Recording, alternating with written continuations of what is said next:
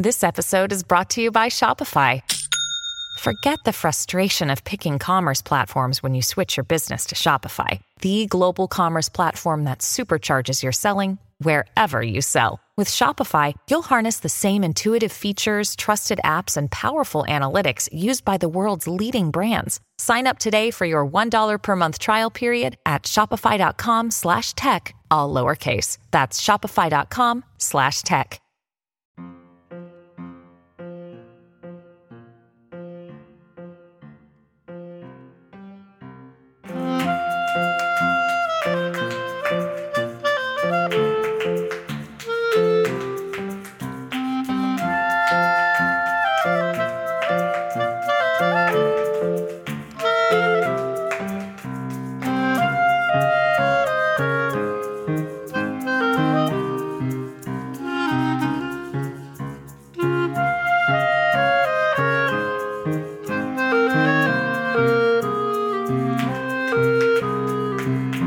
Welcome, listener, to Season 2, Episode 37 of the Electronic Wireless Show podcast, Rock Paper Shotgun's podcast about PC games and sometimes goblins. I am James Archer, sadly not joining Alice Bell, who is recovering from the big Rona, but happily joined by Nate Crowley.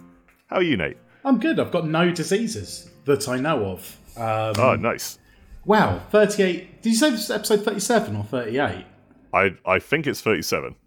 This podcast is going to be older than me soon. It is quite aged. That's venerable. Congratulations. Yeah, well done us. So proud of our enormous electric sun. So have you been? Yeah, I've been pretty good. I think I'm the only one of us three who's managed to completely dodge illnesses recently. Are you in some sort of protective bubble or just careful? I'm definitely not careful, so I think I'm just... It must be angels looking out for you. That's what a rational man would conclude. Yeah, but you've recovered though.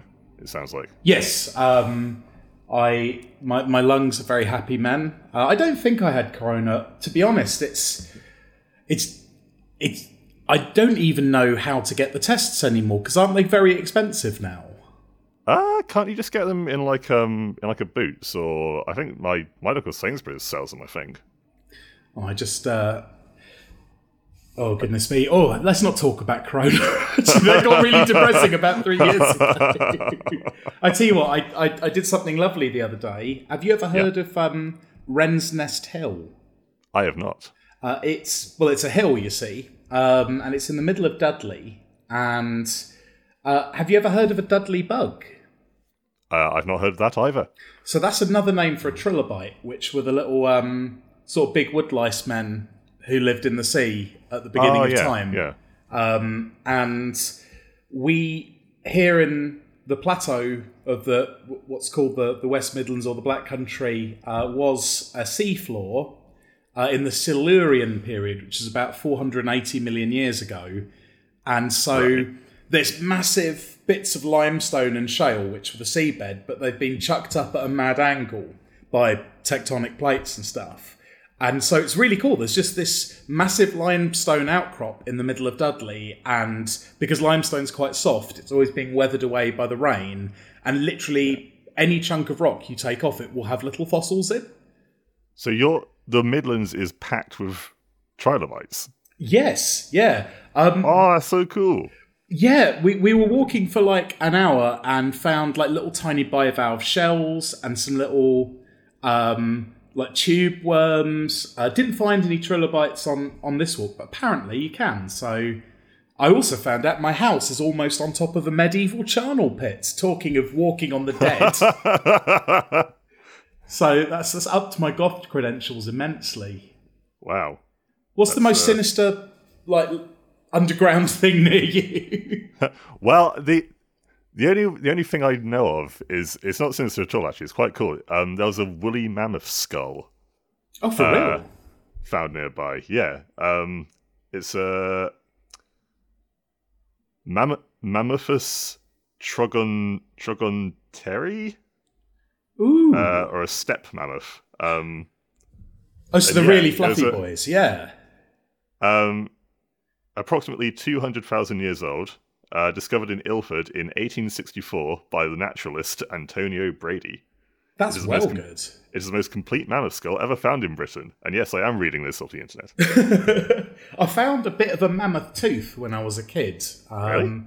Yeah, off Norfolk. Like, there's a load of petrified forest. You know, like where it turns into peat rather than fully fossilizing. So it's from quite recently, geologically speaking. But when it was getting... The North Norfolk coast was getting massively eroded and exposing all of this petrified forest. And yeah, there was a funny rock with all these ridges on, and we took it to the Norwich Museum, and it was a broken off bit of mammoth tooth. So they really did get around, yeah. Oh, nice. I didn't know you could just rock up to a museum and have your chunks that you found in the forest appraised. Oh, seriously, they love it. They love it when it's something real, because I think they get lots of people sort of coming in with battered Pepsi cans or whatever, and claiming it's a caveman's balls or whatever. But no, this was they were very excited. I remember I went to the Norwich Museum thinking I had an invasive funnel web spider, but it was just an English garden spider, and they were very nice to me because I was 9, but not so excited. Oh, that's cool. Did you find any? So, yeah, did you take anything from your fossil hunt to an appraiser? No, there's it's to give you an idea though of how easy it is to find fossils at Wren's Nest. They've got like when you go into like a little like nature reserve, there's usually like a board with a map and saying what animals you can find and stuff. They've got that, and there's just a mobile number at the bottom. Like, if you want a fossil identified, call this number. There's okay. I don't know if I trust that. Yeah, just a van shows up, and like brutes bundle out. You know, Nicolas Cage owns a T-Rex skull. What? Yeah, man. Actually, I don't know why I'm surprised by that. It's perfectly in character. I was reading recently. It's really upsetting with fossils in the US because, very brief tangent into property law in the United States. As I understand it, when you sell land, you sell the mineral rights to it separately. And in most states, mineral rights include fossils. So there is a fossil that was found of a T-Rex fighting a Triceratops. You know, the classic, like, Saturday morning cartoon image of dinosaurs. And they actually found a fossil of the two together. But the mineral rights were immediately sold to someone extremely rich, and the fossil was taken. There's no legal recourse for any museum or anything to get their hands on it. So arsehole out there has the best fossil of all time. Yeah, it's like a diorama of... Yeah, fighting prehistoric beasts. Just in some chump's kitchen. Well, you know, I don't know. There's quite a lot of interesting legal cases going on now to try and get that changed. So we might actually see that fossil. But, yeah. I mean, he could take a fucking photograph of it. I know. You could tweet it or something. Yeah, but if these people could share, they wouldn't be so fucking rich.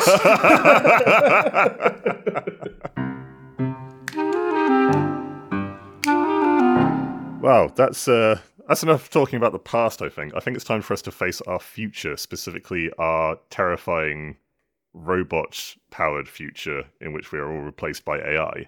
Because the PvP shooter The Finals, made by Embark Studios, which is partly made of former Battlefield devs, has just entered an open beta, and in the process has attracted a lot of new attention for its use of AI voice acting. The announcers you hear during matches are apparently all entirely AI constructs, and some of the player character barks are AI as well. So in a widely shared video on X, formerly Twitter, by voice actor Gianni Matrigano, he has pulled together some of the, should we say, wonkier examples where the voices malfunction a bit. So there are some where they put weird amounts of stress on certain syllables, or the cadence of the sentence is just a bit off, or a line starts off with enthusiastic shouting and then just drops to the tone you do if you're checking a shopping list or something. Ooh. Like Nate, have you either played the finals and heard this stuff, or seen the video, or seen some examples of this? The Kingfish! That was an experience. It took me from amusement to anxiety quicker than I would like. It is an unusual experience, especially because the way it's been edited to just have nothing but the announcers. So it just feels like you're in an empty room and they're shouting at you with bizarre half English pronunciations. It was like, I remember Warhammer did an app that would put your face in some Space Marine armor and change your voice. But that was just they did a trailer for it that was just smash cuts between different people, like wonkily edited onto Space Marines roaring stuff like, "For the Emperor!" And it was that was upsetting in a similar way, but this is even worse because it's not even real people barking aggressive, nonsensical statements. I was impressed by, presumably it's doing ChatGPT style generative text and then doing an AI voice to read it out, because there was some unusual lines in there. I'm not sure. I don't know if we've had like confirmation from the devs that the actual like voices are AI. I don't know if the script or the writing was AI as well.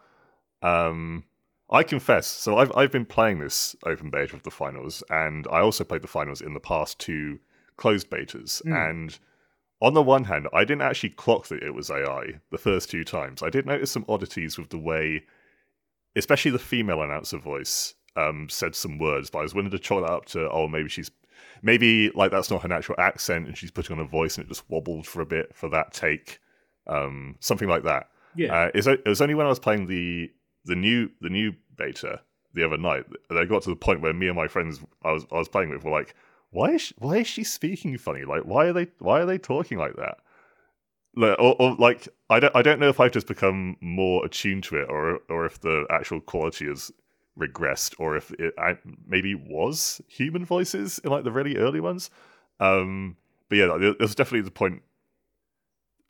It got to the point where like I saw this compilation video and I was like, okay, yes, that makes sense. It was AI the whole time. And I guess if you're a developer at Embark, you'd probably argue like, well, it fooled you for the most part. And I'm not going to lie, it did. Most of the announcer lines do. Most of the lines do not clearly sound like text to speech. This video that we're sharing around is highlighting the worst bits. So we should be aware of that. But just in the occasional moments where it does go wrong, it's like the whole illusion cracks. Right, the spell is broken. You know it's AI, and you can't put that genie back in the lantern. It's a funny thing, isn't it? Because like, technically, whenever you're playing a game, and anything if you're playing single player, anything that speaks to you in the game is a philosophical zombie, right? It's a Cartesian machine with no internality. But somehow, when you're playing Baldur's Gate or whatever, it's perfectly possible to get invested in characters, even though you understand fiction as a concept. But then, as soon as exactly like you said, as soon as one of those voices does something strange, it somehow makes it breaks that entire illusion, even past the point where you're prepared for it to be broken. I don't know. It's technically no more artificial, but I don't know. It's so hard to know with AI when I don't feel comfortable aesthetically with it, and when I don't feel comfortably ethical with it. Do you know what I mean? Yeah. Well, we actually know Embark Studios think about this because they were on a recent episode of the Meet the Makers podcast, in which audio designer Andreas Almström said, the reason that we go this route is that AI text-to-speech is finally extremely powerful. It gets us far enough in terms of quality and allows us to be extremely reactive to new ideas and keeping things really, really fresh. So I think he has a point. in that it can fool people when it works well. I am a bit iffy about the phrase, it gets us far enough in terms of quality. Yeah, I hate that.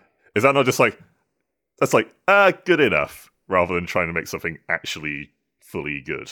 Yeah, it's an extremely commercial, lowest common denominator mindset. And it depends what you're making, really. But I'm just, that doesn't feel like something that makes me excited to play something if it's meant to be good enough, Yeah. Almstrom also said in this Meet the Makers episode, if it sounds a bit off, it still blends kind of well with the fantasy of the virtual video game show aesthetically. Now, this I definitely don't agree with, because these voices sound neither human-like enough to evoke that like super futuristic AI Cortana-esque archetype, nor does it sound like a monotone, clearly artificial voice like you get from the one I like most immediately think of is the announcer in Apex Legends. It just sounds like a moderately above average text-to-speech program of 2023 standards. Now, I think what would really challenge my faith here is if they cloned the voice of the Halo announcer, because I'm so used to that voice, and I don't know how I'd react to hearing an AI-generated version of it. It might, in the clip I just saw there, those aren't people I'm familiar with. They don't sound particularly like real sportscasters. Yeah. Either, but yeah, I think where it would really test me is if it was a facsimile of a voice I was familiar with. But that obviously raises a load more concerns. Would you not be more likely to notice the bits where it like just go even if it's just like subtly off? Do you think you'd notice it more because you're so used to that voice? Yes, but I think to some extent it's like the hands in generated art, isn't it? It's very easy to imagine that being solved quickly enough that stops being an issue. It certainly doesn't seem insurmountable given how fast it's progressed over the last year. I guess my thoughts on this are, how will I feel when it is indistinguishable from the human voice? Or is that me being naively pessimistic about how quickly it's going to advance? I don't know. Like, if it gets so good, like the quality issue becomes a non-issue. There's still, I guess, the ethics issue, because these things are trained on. They're still ultimately trained on human voices in the same way that AI art is trained on human-made art, and that's poison. Yeah. You could definitely argue, like, even if someone creates an absolutely flawless like AI voice generator, is it still fair on the people whose voices it learned from? The other day I actually read someone had got ChatGPT to write some 40k fiction in my writing style. Really? And it was horse shit. Yeah. Fucking hell. Jeez. It worked out that I like to use convoluted similes on Twitter, and didn't realise I didn't do that when I'm writing about orcs. so Gaskell got really angry like a gang of mackerel breaking into a theme park. Whatever. Fuck off. I'll see if I can track down the link. It was a Reddit thing, but fucking hell. Oh wow, so that's amazing actually. We have the perspective of someone who has been ripped off by AI art. Yeah, 3 books that I've written have been identified as being scraped by AI. I don't know, it feels like a dog photocopied my passport while I was asleep. Like, I can't really do anything with it, but I'm not happy with it. Just proving my own fucking point about similes. That was a good. And this is the thing. At the moment, it just makes me uncomfortable What I'm worried about is when they do solve the quality issues, and I feel like that across the board with AI, because it is starting to feel like a when. God, I even hate calling it AI because it's not, is it? Like, yeah, not yeah. I guess not true AI, but it just I cannot believe there aren't more people who don't like it than like it at this point. But here we go. Why it's one of those things where it's kind of hard to judge because literally no one I've spoken to on, I guess I kind of hate this word these days, but the consumer side seems to like truly like AI. It's mostly been people like quite high up in the production side, and obviously they're thinking like, oh, we could save so much time and effort and money with this, and yeah, like that even came up in this Meet the Makers episode where they talked about how it takes, like, allegedly shaves off the time it takes to do all this voice acting from, quote, months to hours. And yeah, I don't know, like, even if that's true, like, is it not, you still ultimately want a good product.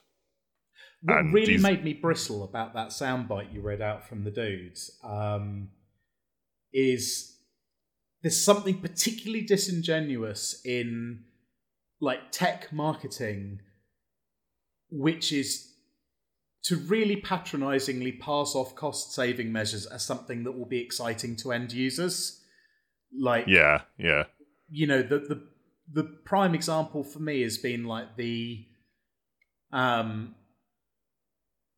example, like QR codes linking to virtual menus in restaurants. Like, that's, maybe you find that neat and that's fun. You know, the reason that's been done is to save on paper menus, and obviously there might be valid ecological reasons for that, but they're probably not the reasons the decision was made. And it's always presented as like, oh, look, you can do this cool whizzy thing, which does make me sound like I'm 60 using the adjective whizzy, but I will carry on.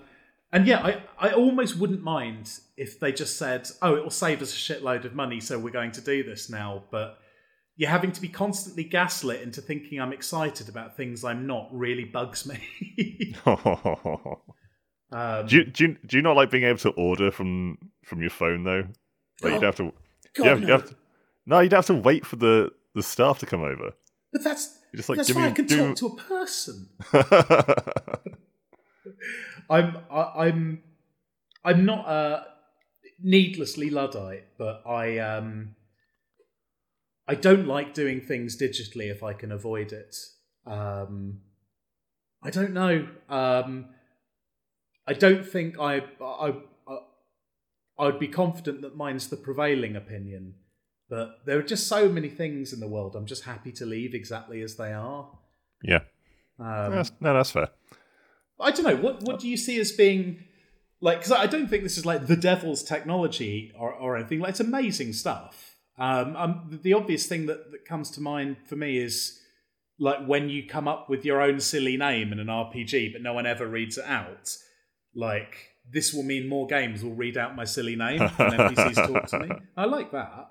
Yeah, I guess. Well, I was going to ask, actually, like, can we think of potential uses for AI voices that could be considered both appropriate and ethical? So I was thinking about communication in strategy games. So I used to play a lot of Team Age of Empires, and if you're not on voice with people, because not everyone wants to go on voice or has the capacity, or doesn't want to get involved in potential abuse, like, you're typing messages to people, which, of course, if you're playing a very, very high APM strategy game, you're not going to really have time to do that. So, for example, there is a button you can press to put a flare on the minimap to show where you're attacking or something. Yeah. And I don't think it would be terribly difficult for to come up with contextually generated barks, so you could have a medieval voice like, attack on ye north side of ye forest, my liege, or whatever, because it would know where you're pointing on the map, so, they're landing on the north coast, my lord. You could do stuff like that pretty easily, I think, and just procedurally generate it based on where you're clicking and what's happening. That would be really cool. Yeah, I like the sound of that. I definitely prefer, if we're going to be using AI for something, I'd much rather it would be used for voices than the writing. Yes. I think we may have mentioned this like on a distant past episode, but one developer, I can't remember who it was saying they wanted to use AI to write. I think it was Ubisoft actually. Wanted to use AI to write like enemy barks, like "oh, he's over there," or "I'm reloading" and stuff like that. And I like hated the sound of that because even though it's ultimately a very small thing in the context of an entire game, but the writing to me is something that benefits like much more from. I absolutely don't want to sound like I'm disrespecting voice acting here. No. I totally get what you're saying. It's ideally we wouldn't replace anyone's jobs. Like, and that's not necessarily what this is. Like barks. Like I've known people I've written barks for games. It's the worst. It's just the worst. Coming up with 500 ways to warn someone about a grenade. This is an argument I'd want to think through a lot more before presenting as anything like a deeply held opinion. But it would seem to me there are ways of taking out some of the more repetitive work. So voice actors can focus on delivering lines that are more interesting, and writers can focus on writing lines that are more interesting.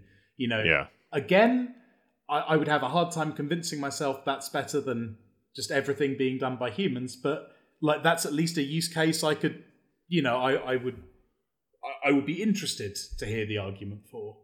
Yeah. I'd also like it if there was some kind of like safeguard in people's contracts so that the developers can't just keep voice actor samples to use in perpetuity. Like maybe there's a compromise where they say, okay, we'll record like your regular voice for most of this part, but then do you mind if we just like use AI to come up with like some barks or something? Yeah, if it's a way to like add a large cloud of fairly low impact dialogue additions, I think that's just a way to add a lot more granularity, I suppose. It's and it's not taking anyone out of a job. Two other things that come to mind. One would be who was the awful Rick and Morty man? Justin Roiland? Yes. Is that how you pronounce it? Wasn't he there was the game with a talking gun? High on Life. Yeah, so something like that where an actor is disgraced but is in a project. I mean, I don't know where the hell this would stand legally, but could you technically just place all of their lines with AI readings of the same thing in order to technically not have them in the project but not change the product? I don't know. Oh, I don't. That's another like ethical minefield. Yeah, I don't like thinking about it. Actually, I'm going to stop. Yeah. One thing I thought of is like going back to this idea of it's okay in the finals because they're meant to be like futuristic AI voices. When I'm not sure they are. But if you made it abundantly clear that you were doing an AI voice for an AI character that's clearly AI in the context of the game world, and that the voice is meant to be artificial, could you potentially, would that be like more? I like that. I've just thought of a really more good palatable game. Right? Okay. You remember the King's Speech? The film. Yeah, where he has elocution training because he has a stammer. Like that, but you're trying to, you're a voice coach for a robot overlord who doesn't have the confidence to give menacing speeches to his subjects. And it would be an AI voice, and you'd have to, at the beginning of the game, it would just be talking like nonsense phrases with like wild variance and pitch and stuff. And you would have to be the robot's voice coach until it was doing very sinister rhetoric.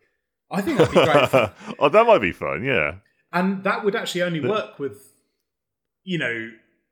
procedural generation as well, because so I forget what I was reading yesterday, but it was an article about how generative AIs are sort of eating their own tail at the moment, because there's such an increased volume of AI generated trash on the internet that's now forming a larger and larger proportion of the input that's being scraped. Oh, so AI is scraping AI, you mean? Yeah, and there was a really interesting example where they'd done an experiment to test this and sort of gone through several iterations of a model, asking it fairly ordinary questions, and it just started getting obsessed with jackrabbits. And was giving, by the fourth iteration of the AI, it was giving answers that looked like algebra, but only involving the word jackrabbits. And that was how quickly it boned itself using its own output. So, there's there's great potential for generated nonsense. And if that was a feature rather than a bug, I think it could be fun. But that would be a very specific use case. Yeah, very specific. Also, I can't get past the idea of them also having, like, other characters in the game being like, oh, this rubbish, like doing this stupid, like, 4-4 leaning thing where they say, oh, this rubbish AI doesn't sound like a real human, yada, yada, yada. Which would, like, make it abundantly clear, but also, common denominator.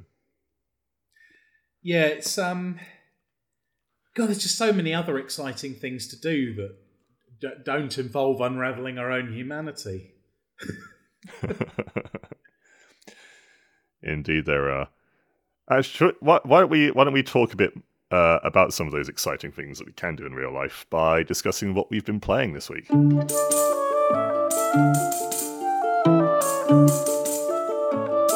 So, Nate, what have you been playing this week? So I'm just stunned that while I was wasting time partying, you were studying the Segway Blade. That's very impressive. Man, do you know what I came back to this week because I hadn't had enough? The Deep Rock Galactic Survivor demo. Oh, cool. How are you finding it? It's just so good. I know, right? It's sick.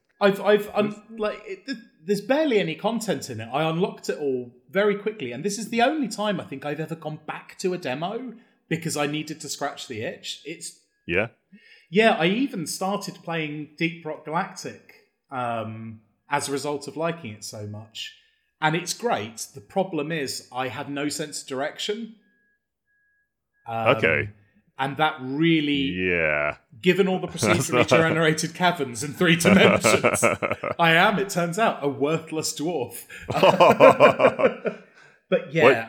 What you want to do in that situation is just always pick Driller, and then you can just, like, carve your way. If you get lost, you just carve your way back to your teammates. That's exactly what I do. They're very... I like how nimble the dwarves are. It does make traversal really easy, because if I am the drill man and I drill a bit wrong, it's not like Space Engineers, the other game where I drilled my way everywhere, where I had to do lots of that. You know that awful sort of Skyrim jumping where you're trying to get up a steep cliff face? Oh, just hammering spacebar. Yeah, Deep Rock is so kind and just letting you climb up ledges. Yep.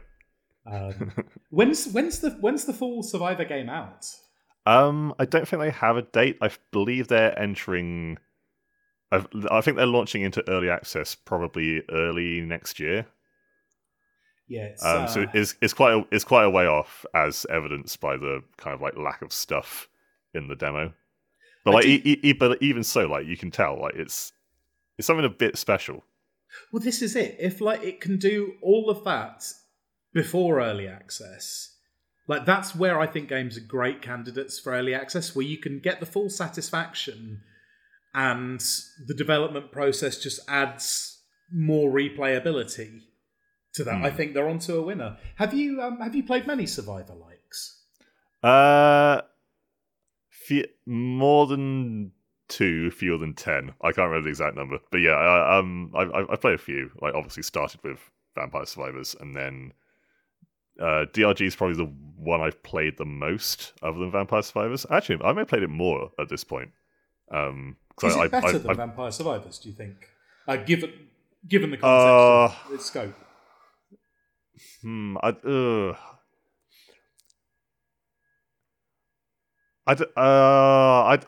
don't think so. I don't think it's like Still, it's impressive that I think if DRG think about that. Yeah. I think if DRG Survivor existed in place of Vampire Survivors, and that was kind of like everyone's first big introduction to bullet heaven / auto shooters, whatever you want to call them, I don't know if it would have the same impact, just because Vampire Survivors feels much more complete. I think it may be time to go back to it. Yeah, I think Vampire Survivors also has better, like... This might sound like an overly simplistic thing to get hung up on, but it does have more spectacular bullet effects. In DRG, you're not really firing like massive laser beams and hurling books around and throwing out globules of acid. You're just kind of like shooting regular guns. And so it does like a bit of the spectacle of Vampire Survivors, and it also doesn't. For me, it doesn't yet have this moment where you've just like gorged yourself on so much XP that you then become like the boss. I had that last night. Really, in DRG? Yeah, I managed to. So there's not many weapons options in it at the moment, so it's really hard to get a lot of synergies working. But the one complete synergy set that seems to be in there is if you get all 4 kinetic class weapons. And, sorry, this is very technical, listeners, but there's a particular upgrade that gives you plus 0.5% chance to crit for every nitro you have. And then the gold tip bullets, which give you a damage bonus for all the gold you have. So if you simply get both of those early on, don't spend any gold or nitro, and then put every upgrade into crit damage when you can. Okay. Oh, I usually ignore crit damage. Well, maybe that's where I might be going completely wrong. This is the thing, because if you can get 200 nitro, you've got 100% crit chance. And if you've then got 335% crits, do you know what I mean? Like, I got to a stage where I was just like wading into swarms of enemies, Moses through the Red Sea. That's what I want. That's what I love about like the bit in Vampire Survivors where you turn the tables. Yeah, I basically became a neutron star, just sucking in experience and getting more and more killing until eventually, you have to kill the 3 cocoons to unleash the big crab. Yeah. Like, I was avoiding the cocoons because I just wanted to swell for as long as I can before flicking the crab with my little finger and turning it into ice. Love that shit. Oh, that's so good. Yeah, because I played like a very, very early build of it for a preview back in the summer. And I was finding that like so difficult. And then in the demo, they've like done quite a lot of rebalancing, so that it's much easier to get like a decent damage build going.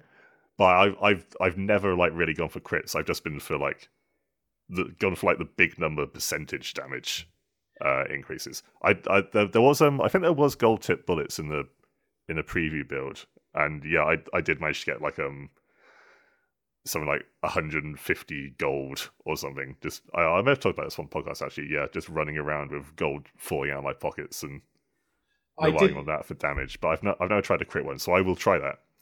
The Sonic the Hedgehog build is fun as well. We just put everything into move speed because I did it for a laugh and then didn't realise it was actually tactically great. Because you can literally run rings around swarms. You see in nature documentaries where humpback whales will blow rings of bubbles around shoals of herring to concentrate them into a ball, which they can then swallow in one Christian gulp. I was doing that, but with monsters. Very good. Very, very good. So yeah, I've been doing a lot of that, to be honest with you. What about yourself? So I've actually been playing and enjoying, despite the AI stuff, the finals. It remains just like an extremely fast, like kinetic, very satisfying shooter, despite being like I've seen some people complain about the time to kill, as in like how long you have to shoot someone before they die. Yeah. I'd like it being quite high because there are very, very few like random deaths. Like you almost never ever die from it just being like COD syndrome. Oh, he saw me before I saw him, so therefore I die. There are actual like engagements, and you have a bit of freedom to like take fights on your own terms. In this new beta, they've added a new mode, which is instead of like having to camp at a like money collection point, because matches are won by like collecting cash essentially.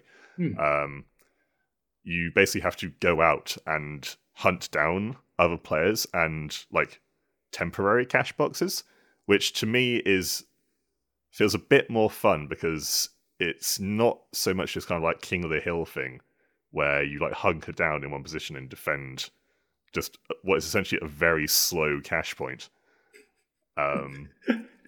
You actually have to like go out and run around and be aggressive, which just suits like the whole movement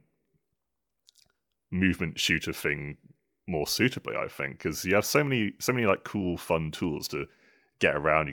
You put down jump pads, and if you're playing the heavy character, you can literally run through walls or like body slam through floors.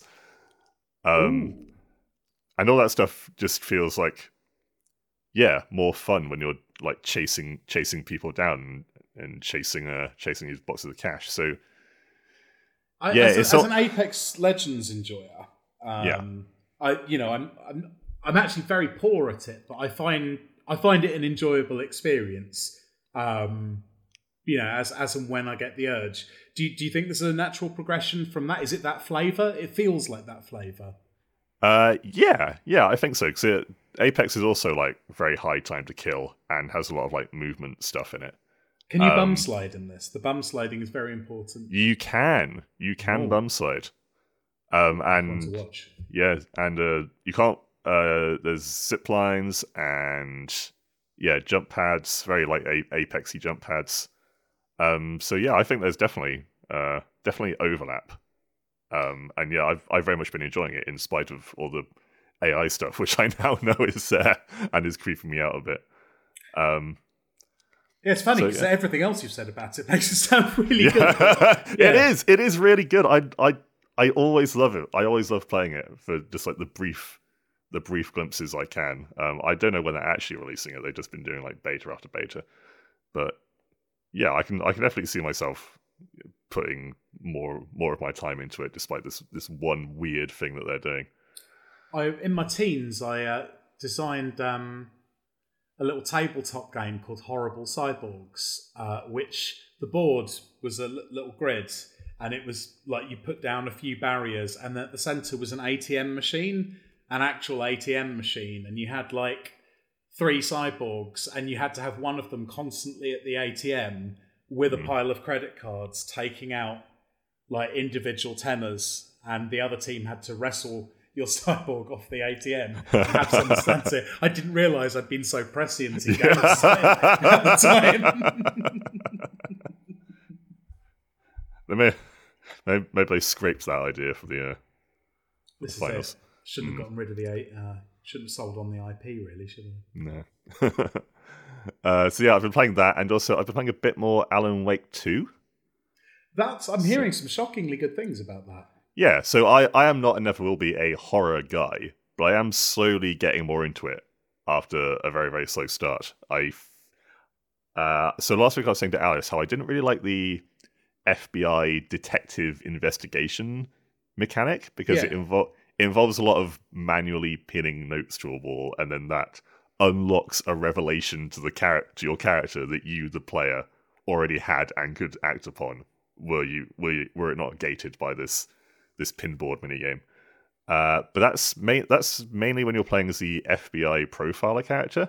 When you're playing as Alan Wake, there's a similar thing where you have to stick these written plot points onto a board, and then that's a more interesting effect where you like literally rewrite the environment around you essentially to progress. So you write in like, I don't know, a new corridor or a crash train opens up and lets you through it, or stuff like that. Which sounds a bit lame when I say it out loud, but it is a more visual and striking effect than what it is with the other character, where she just says, like, I need to go to this place next, and then you get a new waypoint marker. So yeah, I'm kind of like I don't like that system now, but I'm kind of like warming up to it. And yeah, the game generally is just picking up for me. I can tell it is good stuff, even if I'm not indeed a horror guy. I didn't realise it was a horror. Oh yeah, it's I don't know why. I've never managed to learn anything about Alan Wake beyond the name of the protagonist. Well, the first one was like, I'd call it horror tinged.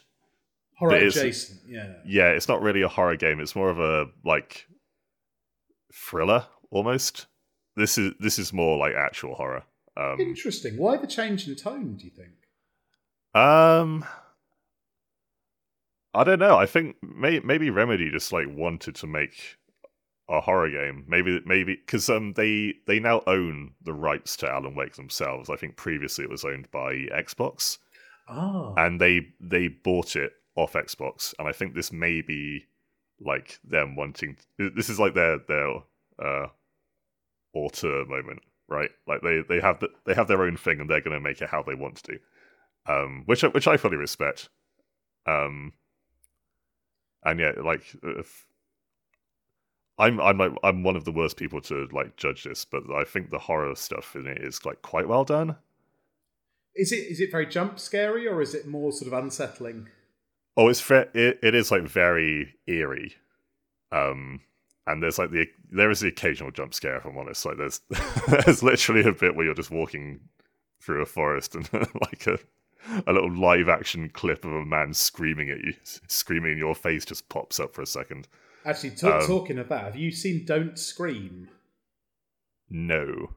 So Don't Scream is a well, that's a thing. The game lasts, I think, 18 minutes, and you are just wandering around a number of very, very creepy environments, and there's a library of, what I think would be a couple of hundred jump scares that the game can throw at you, like a bird flying suddenly into your face, or a shopping trolley just suddenly clattering out of an alley.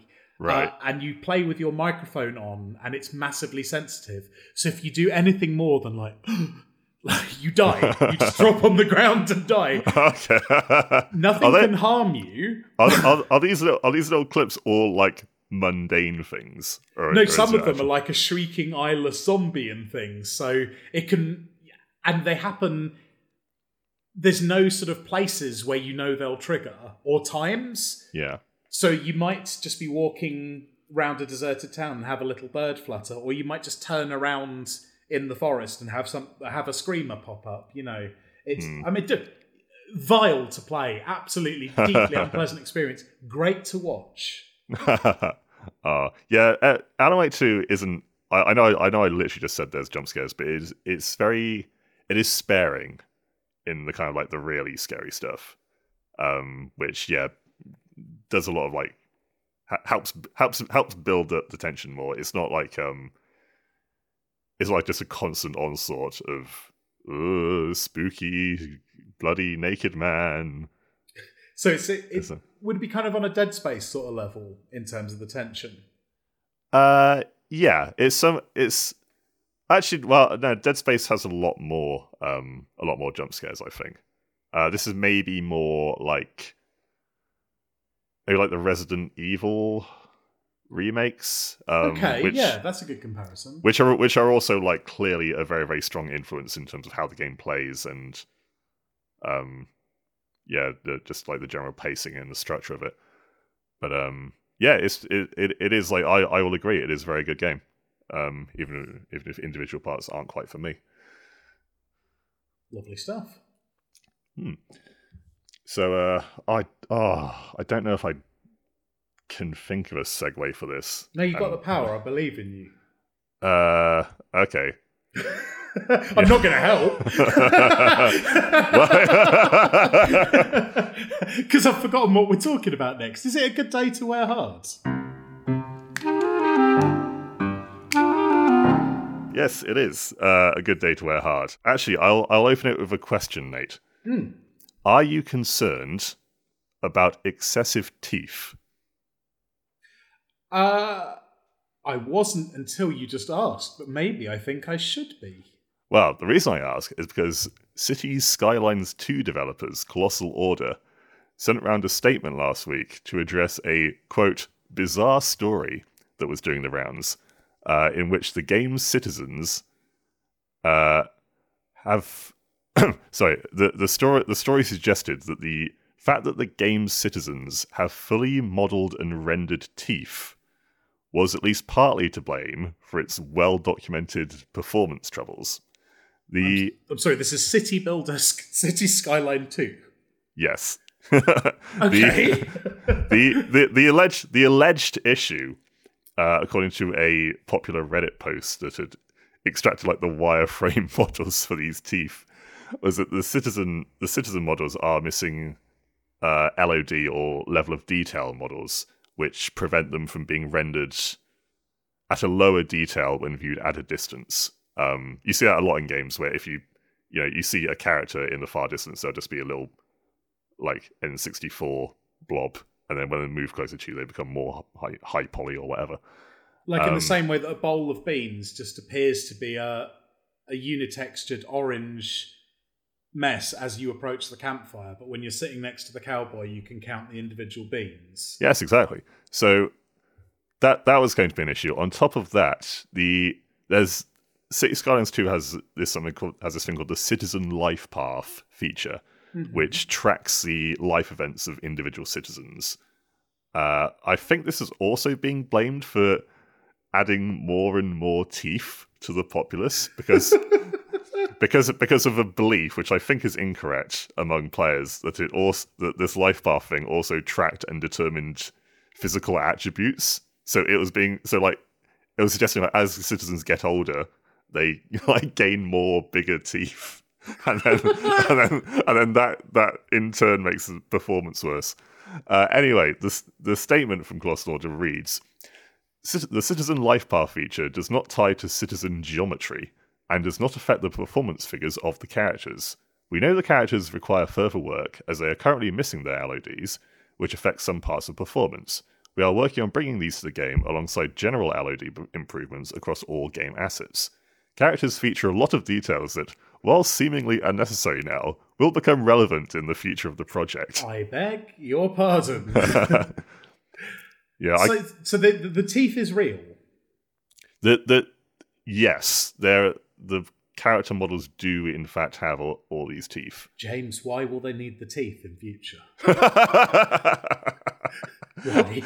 I mean, to me, this is the bigger and better mystery, right? Because my personal and admittedly not very technical standpoint on this, based on my testing of Cities Skylines 2, is that yes, LODs are important, and we probably will see performance improvements once they've been properly implemented.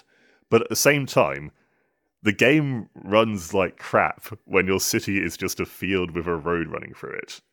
Like, it chugs before there is even one baby tooth on screen. So, yes, there are big problems, but I'm not sure that teeth specifically are one of them, or at least not to the extent that this Reddit post and elements of the community were suggesting. What if it's modelling all the teeth on all the ants that you can't even see? I mean, I joke, but Dwarf Fortress used to have some absolutely brutal performance issues because, among other things, it was simulating individual raindrops and counting the number of ants active in hundreds of different colonies on the map, even though that had no bearing on anything you could do. And okay. I really respected it for that, because I could always know the number of ants in a hill. It was just, there was a real absurdist comedy as well, to pressing K to examine a tile and it to say 180 million ants. Because of the way that game worked, you could also buy from traders barrels of ant brains And I just want you to imagine that as a foodstuff. But at least it's you can track exactly how many ants are in it. Well, this is it. Yeah. It's proper farm to table stuff. I've always been interested to know. Maybe you can give me some insight on this. Like, I feel like I've got a very poor instinct for what background simulations are challenging for a CPU and which aren't. Because like the teeth thing does not surprise me, for example. What do you think's causing other than the teeth? What do you think's causing the slowdowns? I generally don't know. I will absolutely not. Do not confuse like the role of a hardware editor for an actual programmer, because I try to hide this a lot during my job, but the truth is I know very little about it. I understand entirely why people thought that the teeth thing would be a problem, because why are you modeling such like highly detailed assets when you can't even see them like up close? They're inside the mouth. Well, so we need some working theories, I think, as to how the teeth are going to become relevant. And I think obviously a kaiju DLC where your citizens can become enormous would justify it. It saves them doing a Godzilla. They could have the Tooth Fairy as an industrial process. I mean, it would make it very satisfying to zoom in on a dentist's office, I suppose. Yeah. If maybe they just mean people can go to the dentist and then they'll have one less tooth in their mouth. Yeah, and then no, they said Citizen Life Path feature does not tie to Citizen Geometry, but how cool would it be if you could like see the tooth, like a removed baby tooth regrowing in real time? Now that's what I call technology. That's the future. That's what AI needs to do. Do you remember the episode of Monster Factory where they were doing one of the?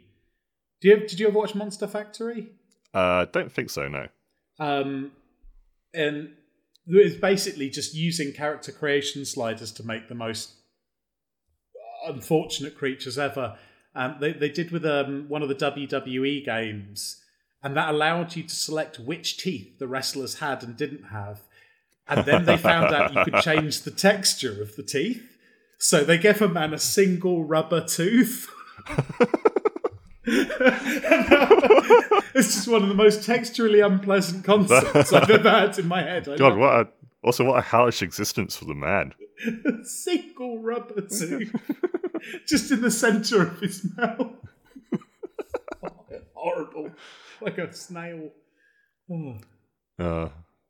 I had a beans metaphor prepared, but I'm not sure if we need it anymore. Go on, serve us some beans to finish up. Okay.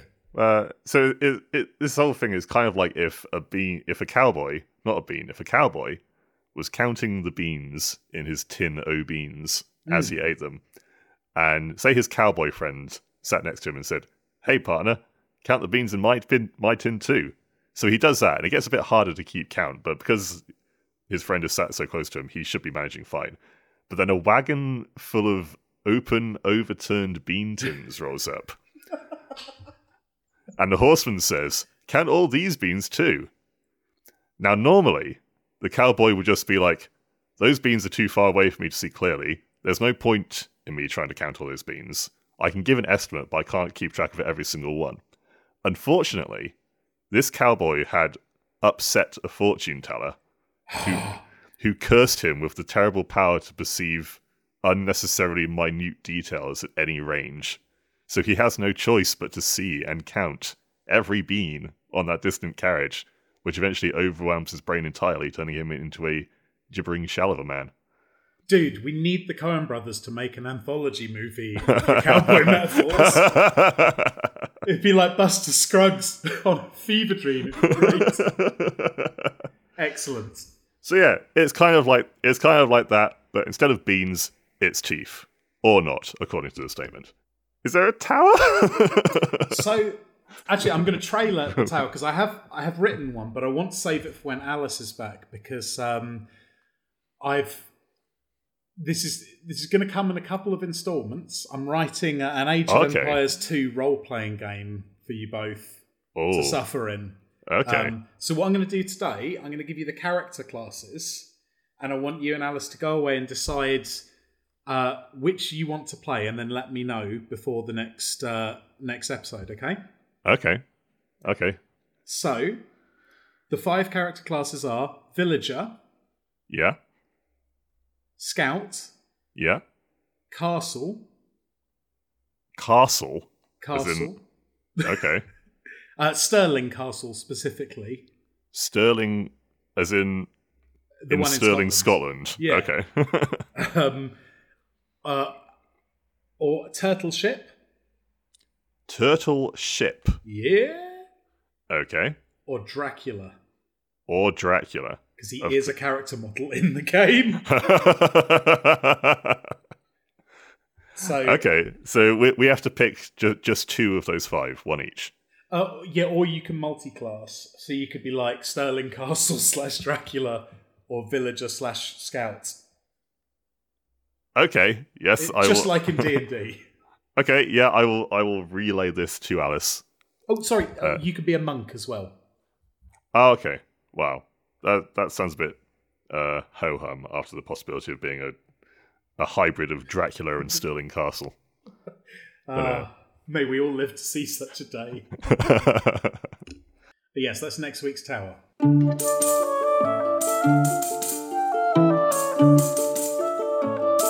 So I guess in that case, we'll just move on to your recommendations. That sounds good to me. Okay, so what are you recommending this month, Nate? This week? I'm going to recommend, it's been ages since I've done this, but I'm recommending a fish. I've just bought myself a large shoal of chili raspberry. That's chili, a good name. Isn't it? Because they look like tiny little chili peppers. They only, in fact, I believe Bjorn off of the EWS Discord knows a lot about raspberries and things, so I hope they're proud of me. But I've got about 30 of them, and they're the size of grains of rice. And they're so small, they can, if you've got a well-planted tank with a lot of substrate and stuff, they will just live largely off the infusoria in there, which is like little protozoans and things. Like the fish are literally so small, they can have a meal out of things you can't even see. So yeah, they are, and they have almost no biological footprint worth talking about, because they shit as much in a week. You could barely fill an incredibly small vessel with their food, is what I'm saying. So they don't get, the water chemistry just tidies itself as they go, basically. So yeah, if you want an extremely beautiful, very, all you need is nice warm water, lots of leaf litter, things like that. And they're just lovely little flecks of sort of gold and red. They only live about 1.5 years, but they're cracking. Oh, nice. Do they grow much bigger? Or No, they stay rice-shaped forever? Yeah, they're real small dudes. We're talking basmati long grain. Not like sushi rice or anything. Okay. Oh, that sounds sweet. I'll have to look up a video of what those look like. You should, yeah. It's RASBORA. I always think it smelled like raspberry, but it's not. What about yourself? Raspberry. So I'm recommending. So a bit of context. I threw a Halloween party on this most recent Sunday evening, and for entertainment we had Beat That, which is a box of kind of like something like, I think it's 160 little like stupid party games that you can play either solo or in pairs, or I think in a team. And most of them revolve around the application of these plastic cups and ping pong balls. So, on a very basic level, it could be something like one player throws a ball at a wall and the other player has to catch it in the cup. Very simple stuff like that. But it also can devolve into much more farcical activities, like there's one where you have to lie down with a cup on your head and then try to stand up without the cup falling off. Oh, I bet I'd be amazing at that. And then some games which have nothing to do with that. Like there's one where the two of you have to collaborate to build a paper aeroplane, each one-handed. So you're each using one hand to make each using one hand to make a single paper aeroplane. And then my personal favorite, mouthwash karaoke, which is you get some drink in your mouth and you have 30 seconds to gargle a song and for your partner to guess it. That sounds gruesome. What did you do? I tried doing it with In the End by Linkin Park. and the combination. Admit, I was very bad at it, not because I don't know the song, but because the combination of the silliness of what I was doing and the fact that I was sort of like trying to rap, just it made me do that basically, and yeah, I may have most of my gargling liquid may have ended up on my floor because. This is Beat That. That sounds great. Yes, beat that. It comes in a nice colourful box covered in what look like off-brand Simpsons characters, but it's very good and ideal for parties of all varieties. Excellent. So yeah, I believe, Nate, that this wraps up another episode of the Electronic Wireless Show. We killed another one. Good job. We did. Thank you, listener, very much for joining us. This season 2, episode 37. Of the Electronic Wireless Show podcast. You can find us on rockpapershotgun.com, and we are also on Facebook, Twitter, YouTube, and TikTok if you just search for Rock Paper Shotgun. And Blue Sky. And Blue Sky, yes, we're on Blue Sky. I don't know who updates it, because I certainly don't, but yes, allegedly we have a Blue Sky. Maybe it's my job, who knows? We also have a Discord for chatting with fellow listeners and RPS readers about the site, the podcast, and games in general. We can link that in the show notes. And assuming Alice doesn't get COVID for a 5th time, we should all be back next week, I believe. That's the plan. Hopefully for part 1 of Nate's Dungeons and Dragons and Stirling Castle game. This is it. So start girding your loins. Yeah. So I hope to see you then. For now, though, it is goodbye from me and goodbye from Nate. Farewell. Goodbye.